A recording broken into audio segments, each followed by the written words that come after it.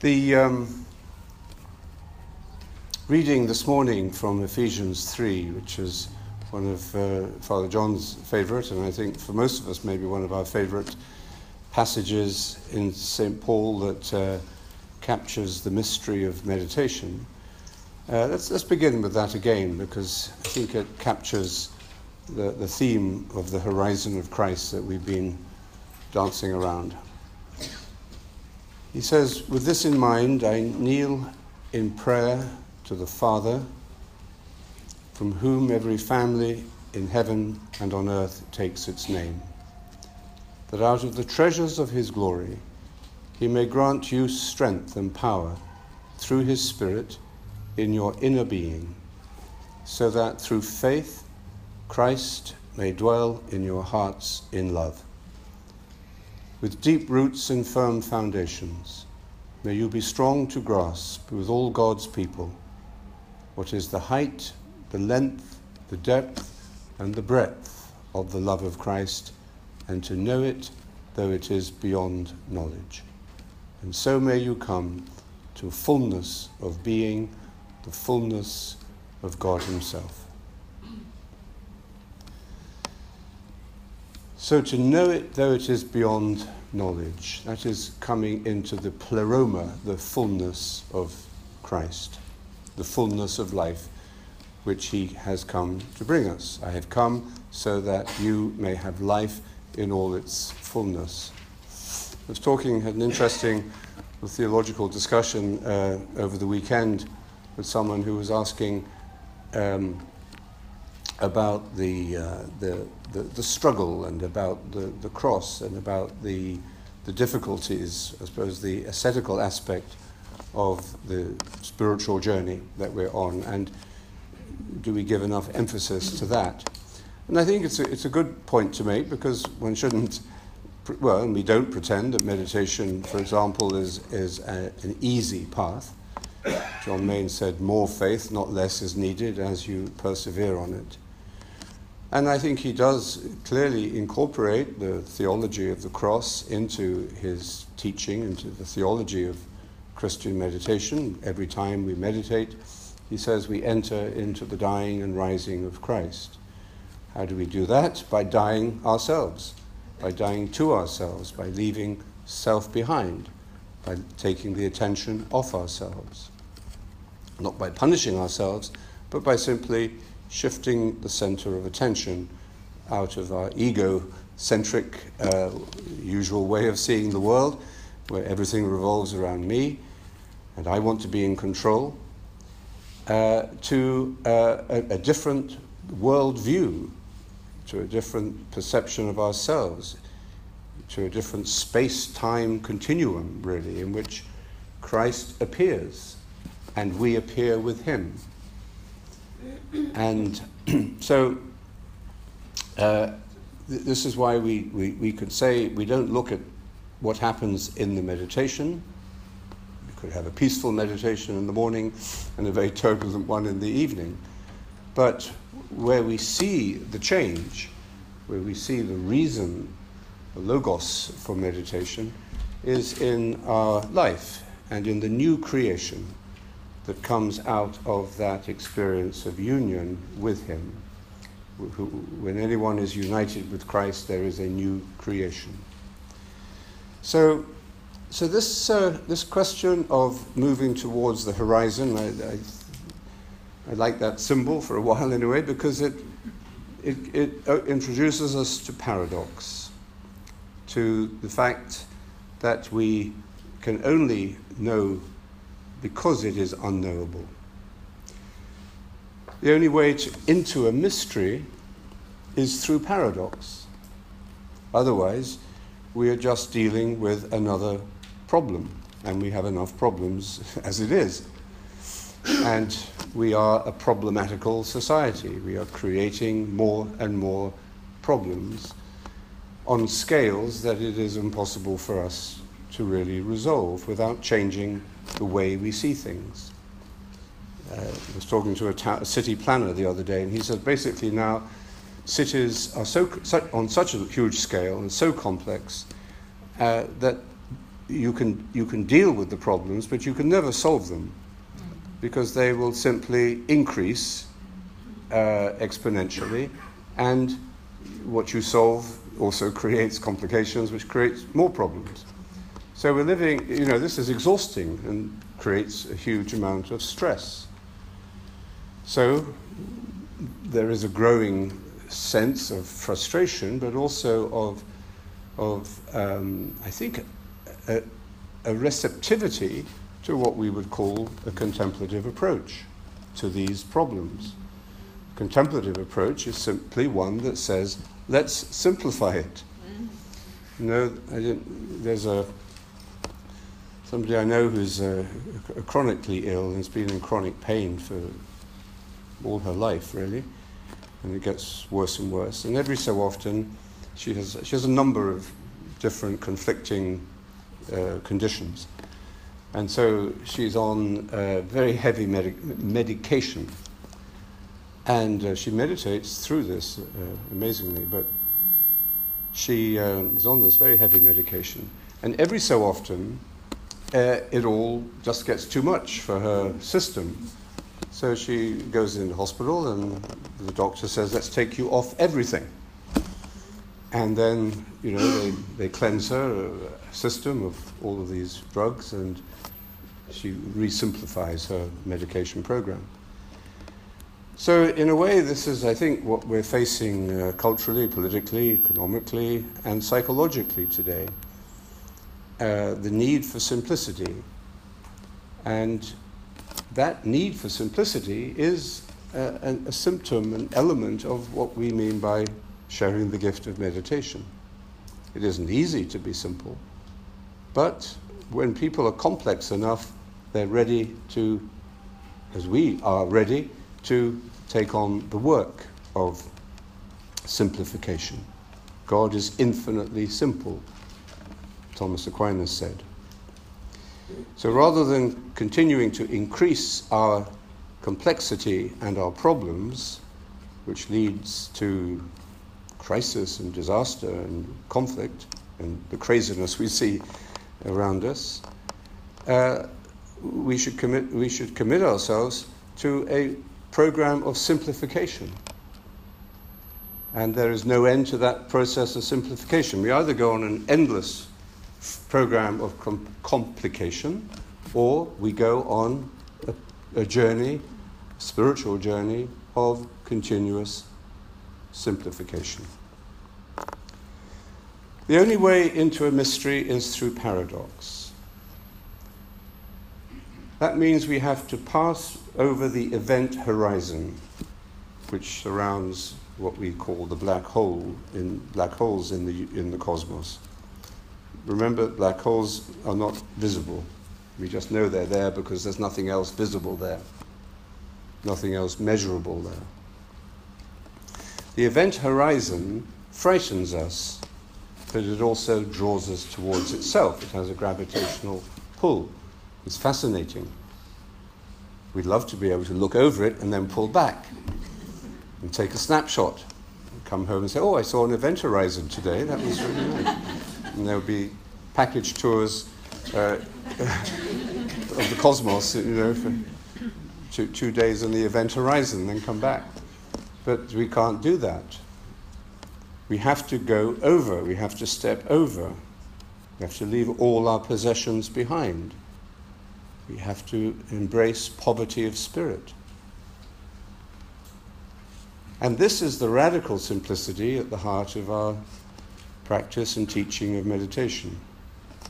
And strangely enough, maybe not so strangely, our greatest teachers of this wisdom today, I think, are children. And that's not so surprising when Jesus took a child and put the child in front of his bickering disciples who were arguing about who was going to be the greatest in the church after he had established it. He said,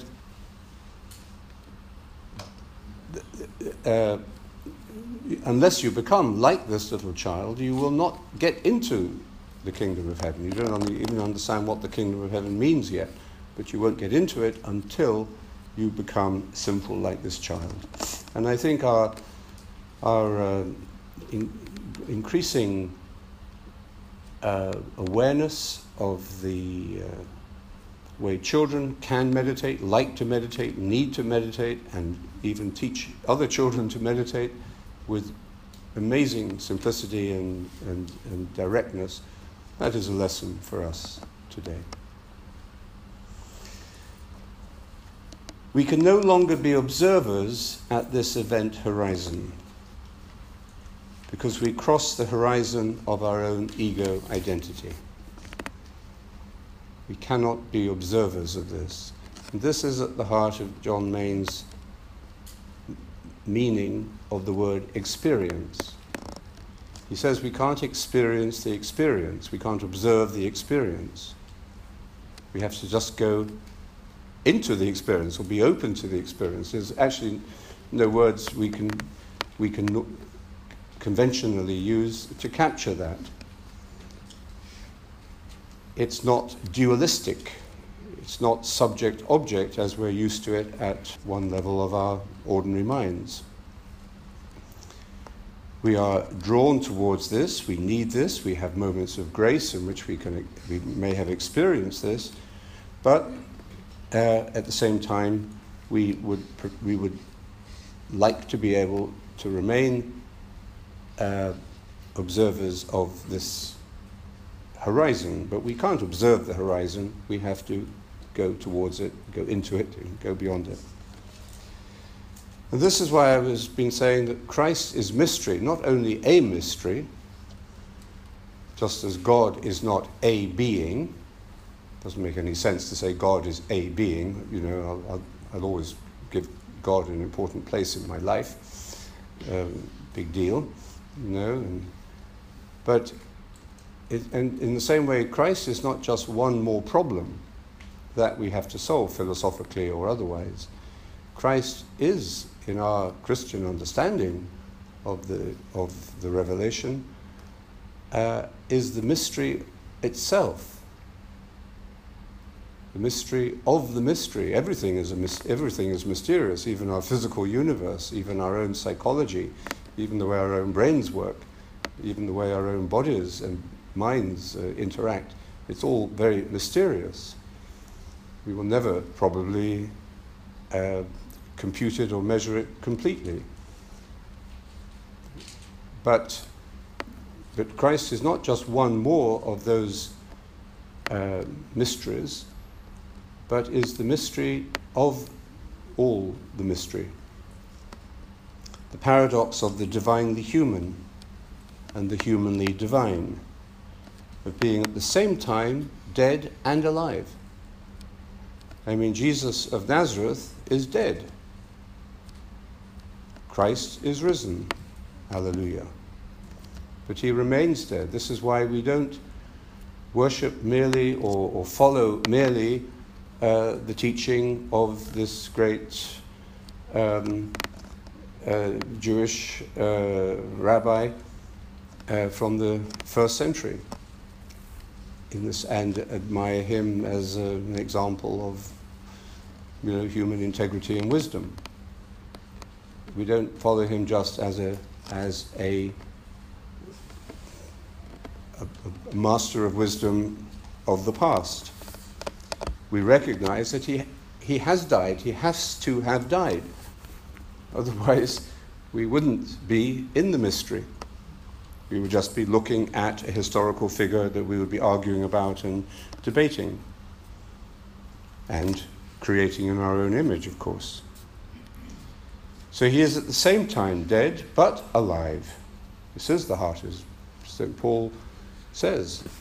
The resurrection is the heart of our faith. Without it, we're not in the game at all. He's not just dead and then risen, but he is both dead and alive. He's wanted dead and alive. So to treat Christ as anything less than a mystery trivializes him. And we trivialize him, and that's what fundamentalism does. It trivializes him and reduces him to something ultimately boring and moralistic.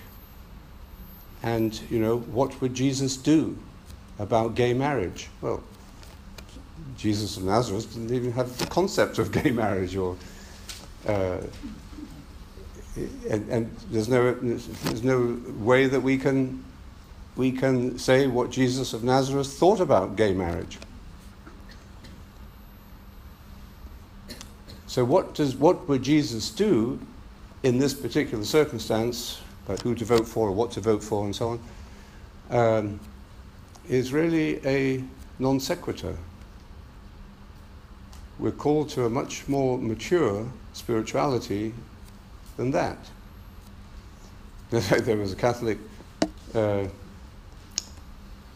priest, actually, some years ago, about 20 years ago, who actually had a kind of a breakdown. But part of his breakdown was he became very antagonistic towards anything that he didn't think was 100% Catholic, and he didn't think that Christian meditation was 100% Catholic, and so he started attacking it. But I mean, he's exposed more of his own, suffering really than did any damage. But one of the questions he said was, one of the things he said was, there are many things we don't understand, but if you want to be able to, if there's something you can't understand or something you don't know the answer to, it's quite simple. You go to the Vatican website.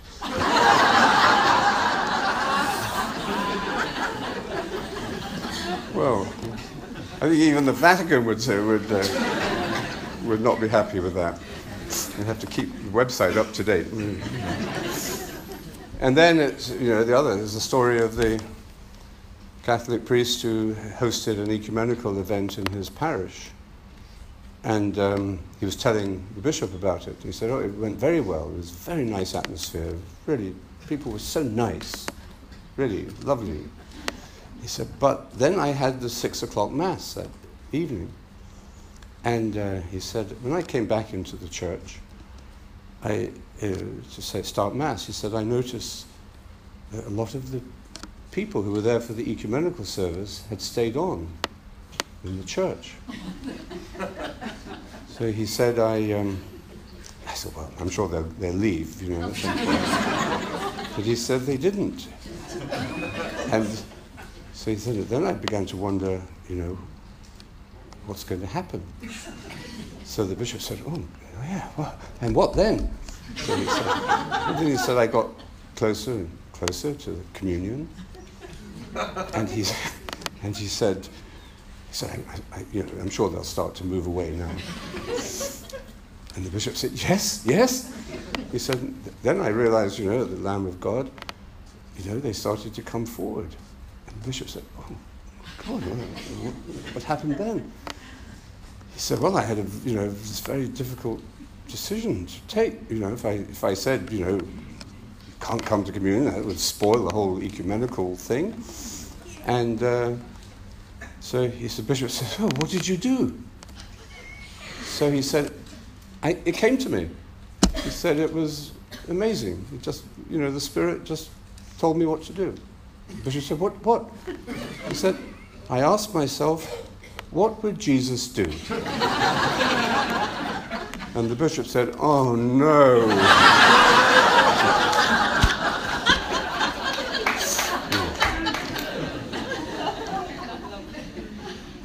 So we can't... So what did he do? Yes, the stories end at this point. So we can't reduce Jesus, to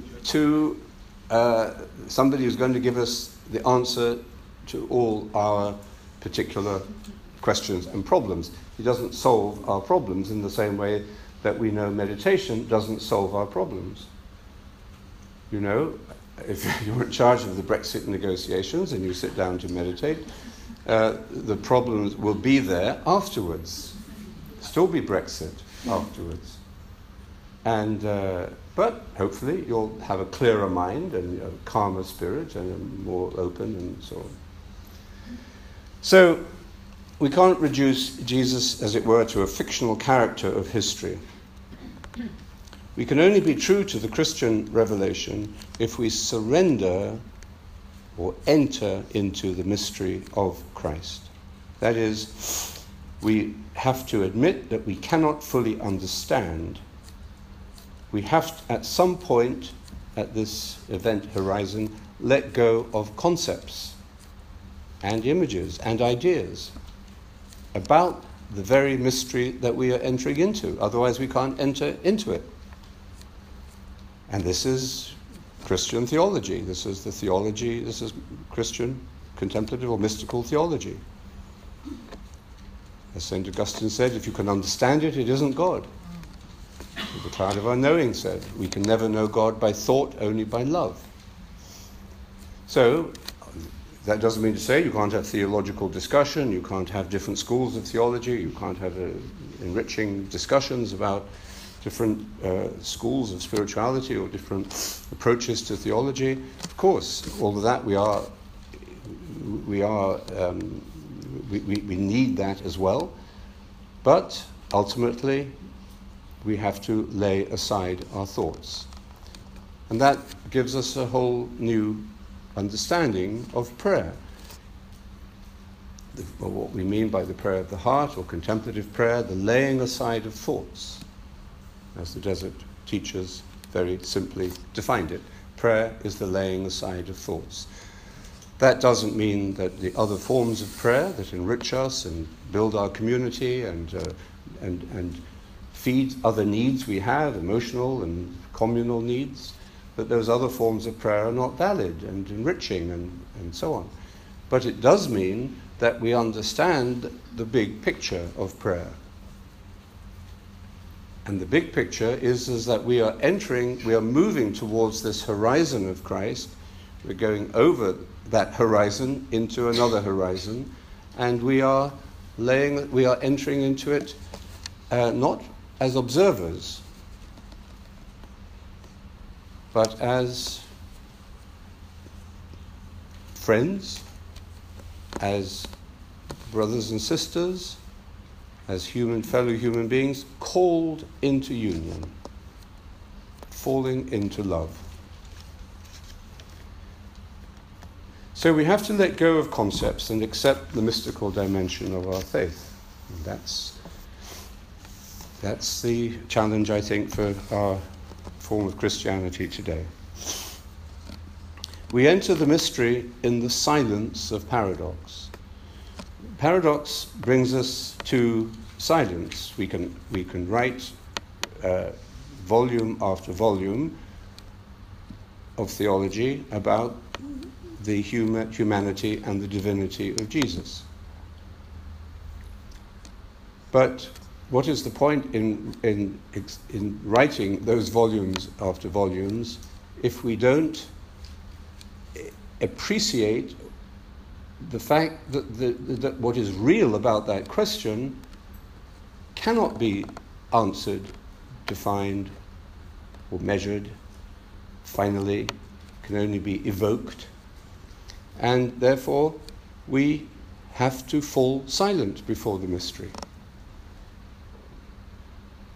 I met a well-known scripture scholar once, and we were talking about prayer, and he said, I don't really feel I need to pray, because he said, I'm working all day, on the scriptures. So he said, why do I need to pray? I'm praying the scriptures all day. Well, I can't tell him whether he's right or wrong, but it would seem to me that we need times for thought, for imagination, for vocal prayer, for communal prayer, for singing prayer. But we also need times in which we lay aside all thoughts, words, forms, and imagination. And we have to, the challenge is, perhaps first of all, to accept that we need the apophatic and the cataphatic, both left and right, But also the challenge is to weave that into our daily lives.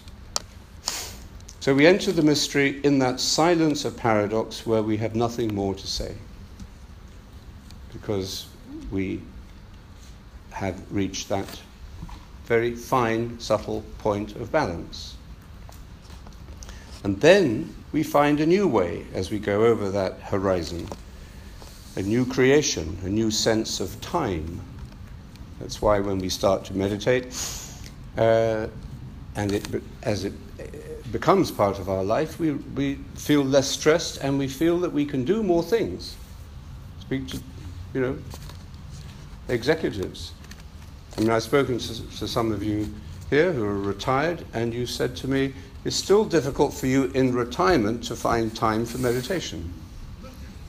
So it's not about stressful work. It's about, prioritizing. The General Counsel of the IMF is a meditator, part of our executive committee, Sean Hagan, and when he comes to speak to our MBA students in Washington every year, they always say to him, "Oh, this is amazing that you meditate. How do you find time to meditate?" And he never makes a big deal about that question. He just sort of shrugs and he says, well, it's like everything else. He said it's a question of priorities. And he says, if I'm sitting at my desk and the managing director calls me and says, I need to see you, Sean, immediately, I don't say, oh, I'm very sorry, I don't have time this week. So he says it's just part of the prioritization of life. So a new sense of time, a new vision of creation, and a whole new set of real values. Real values. I've been involved recently in Regent's University in London with some of their work in values. And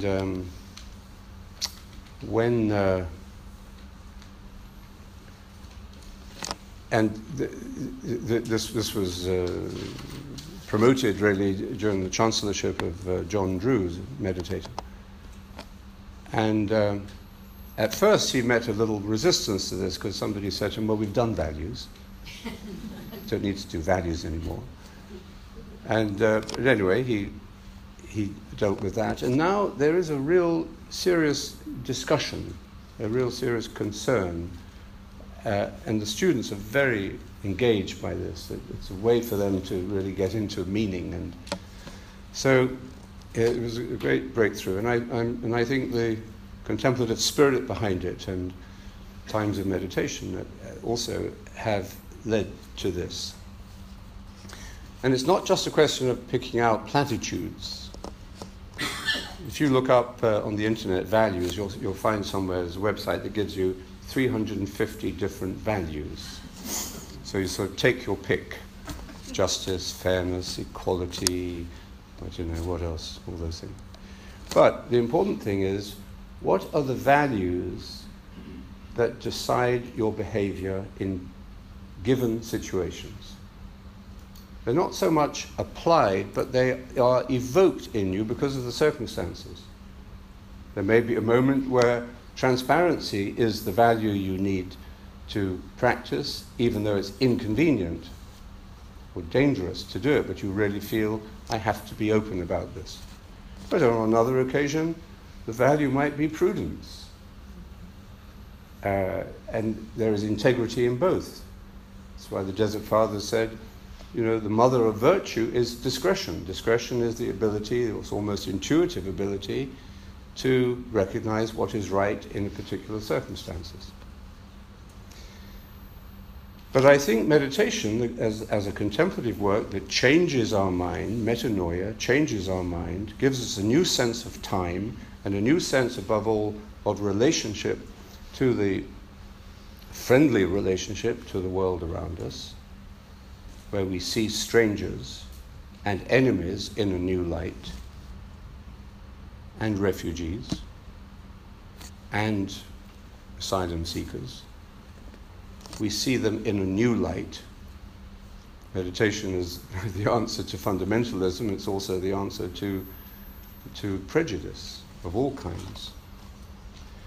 So then, we're able I think, to prioritize. And this is absolutely necessary in our era of what we call the post-truth world. The word post-truth became the number one word in the Oxford English Dictionary last year. Everyone was using it, post-truth. This is the age of alternative facts. You know. So the President's press secretary will say this was the largest ever crowd for an inauguration. And then one of the journalists will say, well, actually, it's not. All the people who were counting it will say it was one of the smallest. And the press secretary says, well, there are alternative facts. So that's the equivalent of picking up some dust and throwing it in your opponent's eyes. You know? And that's what we're seeing more and more. We've got used to it even on the Today program. You know, how often do people ever answer the question that they are, and we can hear it. We hear them running around, and as soon as they say something like, well, what I would really like to say clearly is, you know that they are going to run backwards. So we've got used to that. And that's the frightening thing, is that we've got used to it. It's what we expect. No wonder that we are hungry for any kind of political voice or political party or political opinion that says the truth as it is. Will say sorry. Simply say sorry.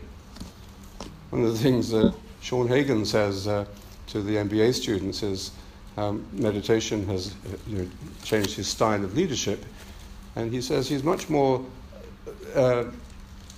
or he has discovered that if he makes a mistake or he does something that he regrets with his team, he will say it now.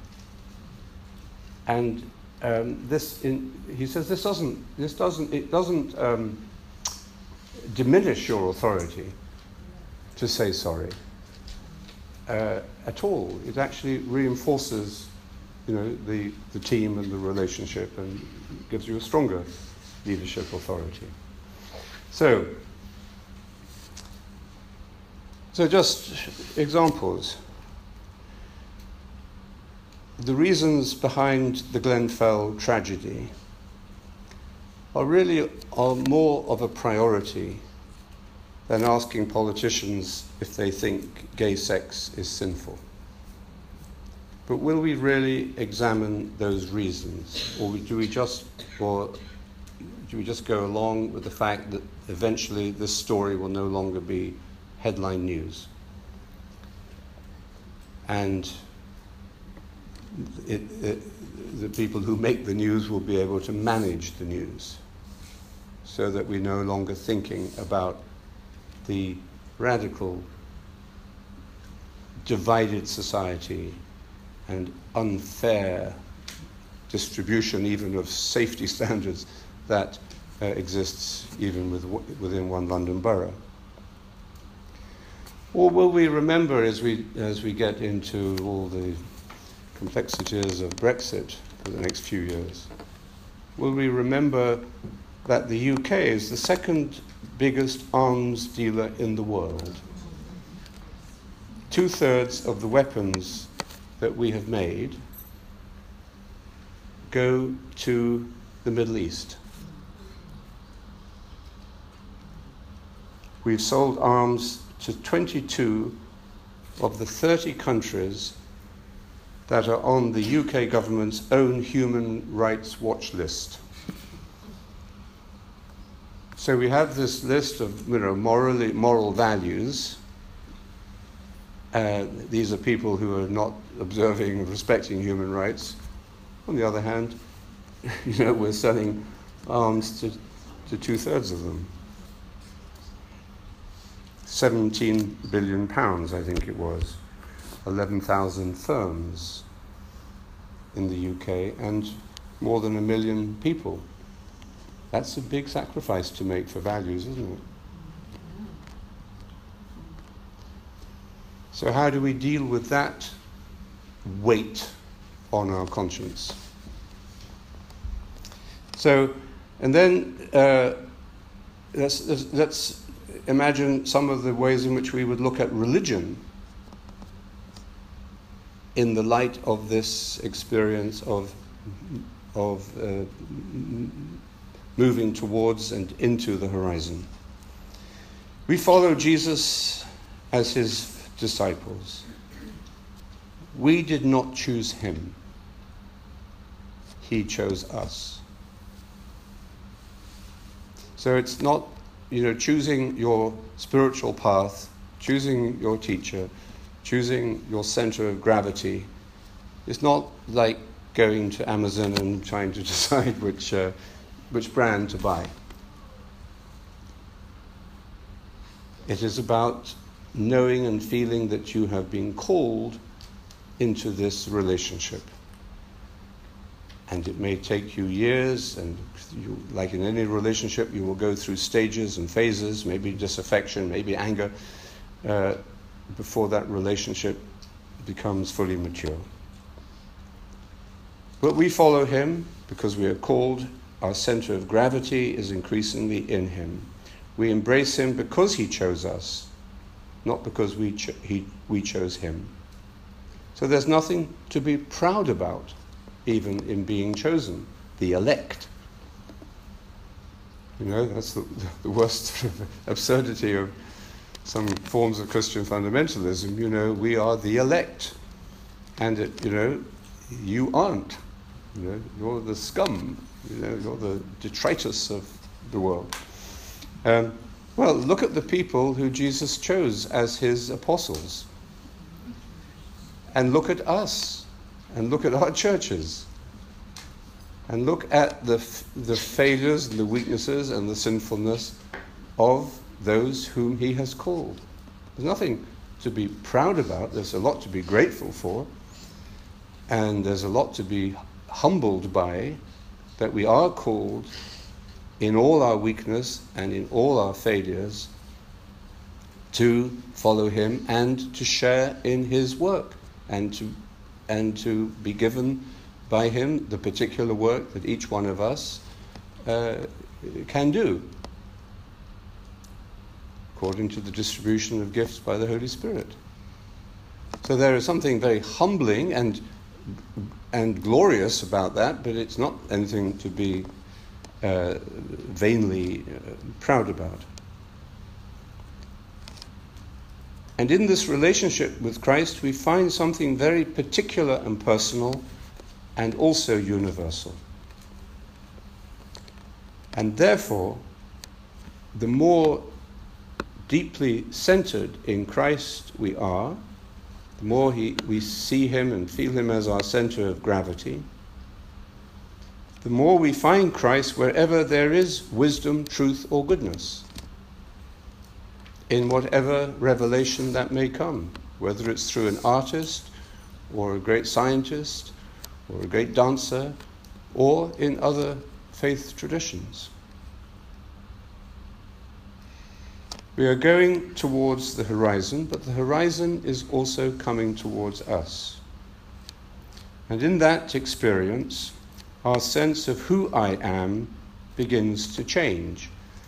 This is why the ego begins to get a little bit confused and dizzy, and the ego diminishes. Our sense of who I am changes as we find ourselves in him and he in us. But that finding is not something we observe, it's something we know, although it is beyond knowledge.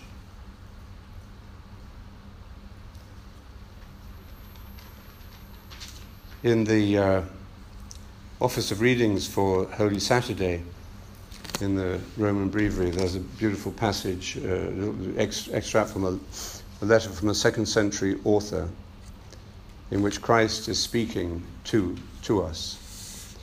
And this is what he says. For you, I, your God, became your son. For you, I, the Master, took on your form, that of slave for you. I, who am above the heavens, came on earth and under the earth. For you, human, I became a human being, without help, free among the dead. For you in me, and I in you, together we are one undivided person. So this, right from the earliest Christian voice, one of the very earliest Christian voices, we see this experience, if you like, let's call it a mystical experience, but an experience of relationship, an experience of love, beyond our imagination, but not beyond our experience, not beyond our feeling and knowing. And I think this is why, contemplative Christianity today is essential for bringing religion in all its forms, in all its traditions, into a useful role for resolving the conflicts, the divisions and the problems of our modern world. Religion isn't going to go away. We tried that in the last century. Quite brutally, we tried to destroy religion, and it is as much a failure as trying to destroy music or science or poetry. So we can't do without religion, but we have to make sure that religion, as it is lived, is beneficial to humanity, rather than so easily being hijacked and corrupted. And therefore, we have a responsibility as religious people to not promote religious competition. We're not in competition with the Buddhists or the Jews or I have a very nice rabbi friend who said to me once, he said, I used to have problems with Christians. He said, but now I realize that Christians are really the public relations arm of Judaism. He said, we don't go for converts, he said, but you do, but you're bringing them in. So we have to get way beyond this, this historical and psychological competitiveness and prejudice that exists inevitably between religions. And the only way we can do that is by recovering the contemplative experience, the mystery of God at the heart of all of these religions. So today we have to be very open in a new way to the way people belong. Belonging does not mean exclusion anymore. There is a need to belong. There is, in fact, a yearning to belong, and the word belong in English includes the word langen, which means to long for. I long to belong. So in our experience of belonging, we are not, as it were, barricading ourselves against others and claiming that our citadel of the truth is exclusively right compared with any others. But we are experiencing the longing of the human person for connection. For connection not only with others, other human beings in community, but also with God. And therefore, this question, we have to lay aside this question, which is best? It doesn't take us anywhere. And it has been the curse of religion. Which is more truthful? Which is best? We have to just get over that. And that is the new holiness I've spoken about before, the new holiness that Simone Weil talks about. It's a new concept or a new experience of holiness as inclusivity. That doesn't diminish, as the fundamentalists would say, the integrity of our faith. Quite the reverse. If we see Christ as mystery, as this endless horizon of the human journey to God, then this is the only way that we can really have a valid or a fully a faith in Christ that is fully in tune with the revelation of the New Testament. So religion is not about answers. It's about seeking, following, finding the answer in the question. It's not about separation and exclusion, but about relinking. The word religion means to relink. And the horizon of Christ reminds us that we will always be seekers. And if we are truly seekers, we will find. And as the mystical tradition, like Gregory of Nyssa, tells us, to seek is to find, but to find is to seek. We will always then move to another horizon. And imagine the difference between belonging to a community of seekers or to a gang of, of barricaded truth holders. The Greek word for this that St. Paul uses in 2 Corinthians chapter 3 is epiktasis, which is to be constantly going beyond, from glory to glory, constantly moving beyond what we find. We lose, we find, we lose, we find. We continually move into this horizon of our homecoming. What's the line from T.S. Eliot? In the horizon of our homecoming, is it? Do you remember? I didn't know. Sorry, just put you on the spot. Huh? Yes. Yeah. That's right. It's about, anyway, I'll look it up later. But yes, it is about this exploration. That's what Eliot in Little Gidding speaks about. Exploration is the meaning of life, to be explorers and to come home and discover it for the first time. So, do we have anybody got a Bible with them? I bet the other people do. All right. You got one? Oh, great. I've got it on my phone, but no, it doesn't matter. I'll read it. We can read it later. Yes, a New Testament. Yes. Thank you. So let me just read this. 2 Corinthians 3:18. It's the one about we with unveiled faces. Yes, to this day, whenever Moses is read, a veil lies over their faces. But when we turn to the Lord, the veil is removed. That's what happens when we meditate. The veil of thoughts, words, and images is removed. So the veil is removed. Now the Lord is the Spirit, and where the Spirit of the Lord is, there is freedom. And we all, with unveiled faces, beholding the glory of the Lord, are being changed into his likeness from one degree of glory to another. For this comes from the Lord who is Spirit. And to conclude from the letter to the Philippians.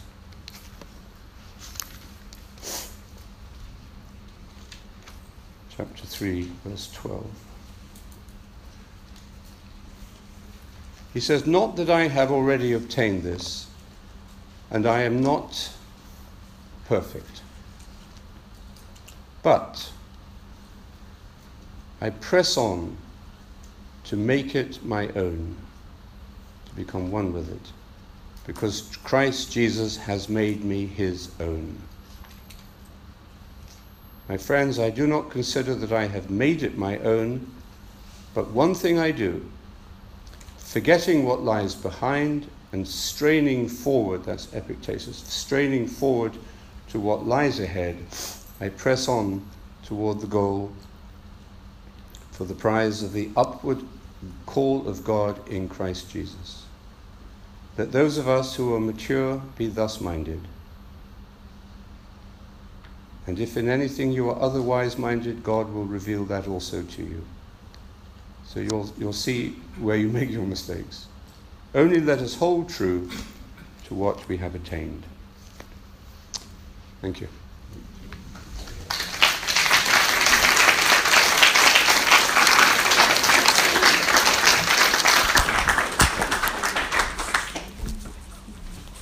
She said, I said how long for the talks? She said till 11, but I thought she said till 11. Okay, let's get on with the questions.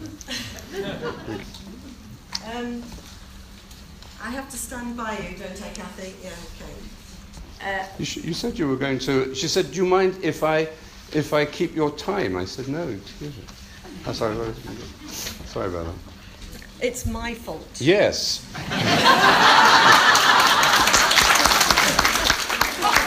She listened to the talk, didn't she? Well, I did listen to the talk, and actually, and genuinely, a lot of the questions that were being asked have actually been answered. And I genuinely mean that. And it's interesting because you didn't even see the questions. No, that's probably. So I'm going to actually pick out two that probably encompass the other key areas. The ones that we haven't been able to ask, I would just invite you, if you have the chance, if it's a real issue for you, for that to hear Lawrence's response, then lunchtime. But genuinely, I think these two will probably cover much of what we've been asked. Some scientists are calling this the sixth extinction period. Whatever it's called, climate crisis is the biggest challenge ahead of the generations.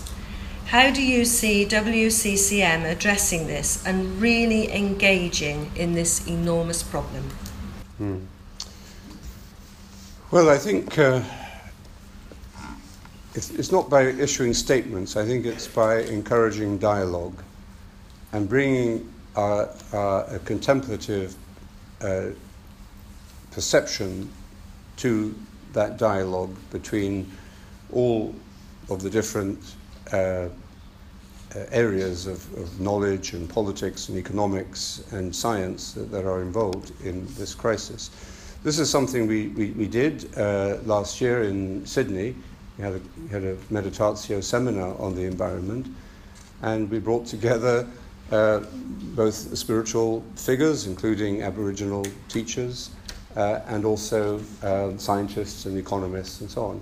So what came out of it was, I think, a new way of approaching it, looking at it, and we were all better informed. That was one thing, and stimulated, and it made us realize what an important issue this is. So, and I think it would be great to have a seminar like that here in the UK. This is what Meditatio is for. It gives us the platform, the outreach, to be able to bring together on the same platform and in the same breakout groups people of different backgrounds and skills. This also enriches the community a great deal, but it brings the scientists, the economists, the politicians, and the spiritual figures all together. So I think that's how we can do it. It raises consciousness, it informs people better, and it does make a contribution to the decision-making process, I think. Small but important. So anyone who would like to help to coordinate a Meditatio seminar on the environment next year, come forward. Yes? Very good. Hasn't been a completely wasted weekend then. So speak to Bridgie about it. Yeah, thanks.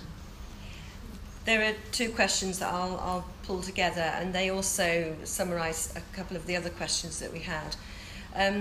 About ecumenism and interfaith at Bonnevaux. WCCM has always supported, I'm going to say it again, ecumenism and interfaith. So will Bonnevaux be autonomous and free to continue their initiatives? And another question, but related in some ways, is there a risk that the energy and effort required to develop Bonnevaux may distract the WCCM's focus from being local and developing the meditation cells. So that tension. Well, thank you. No, good questions. No, certainly Bomvo will be an expression, manifestation, and an expansion of what the community worldwide has already become as an ecumenical community. And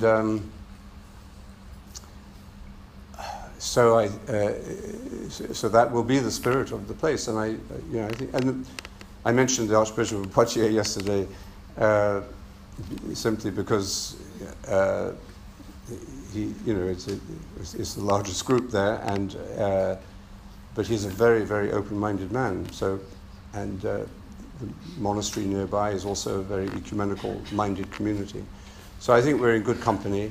We won't by being who we are and developing that quality and outlook, the ecumenical outlook and interfaith, we won't be in conflict, I think, with the spiritual communities around us. So that's important, that we are local. We'll be local there too.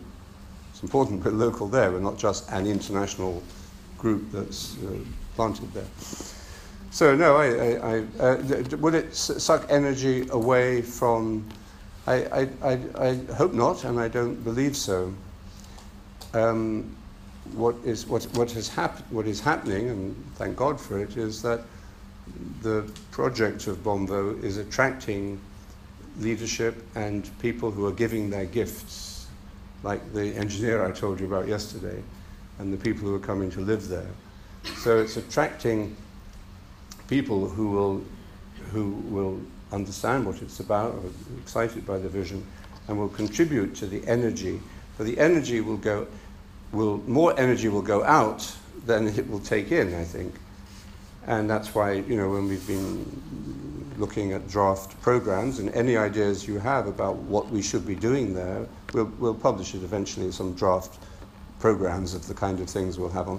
We can't get it all into 1 year so far because we've had so many ideas, but we will be allocating, time for interfaith, time for stressing Christian unity, time for the various meditatio outreaches, but also and formation of teachers and group leaders. I would love to have a week for group leaders from around the world, so that they could meet each other. You could have 10 from 5 different countries, so that they would be able to come together, see what they have in common, see how they're different, enrich each other, and then go back, I think, charged up with energy and friendship.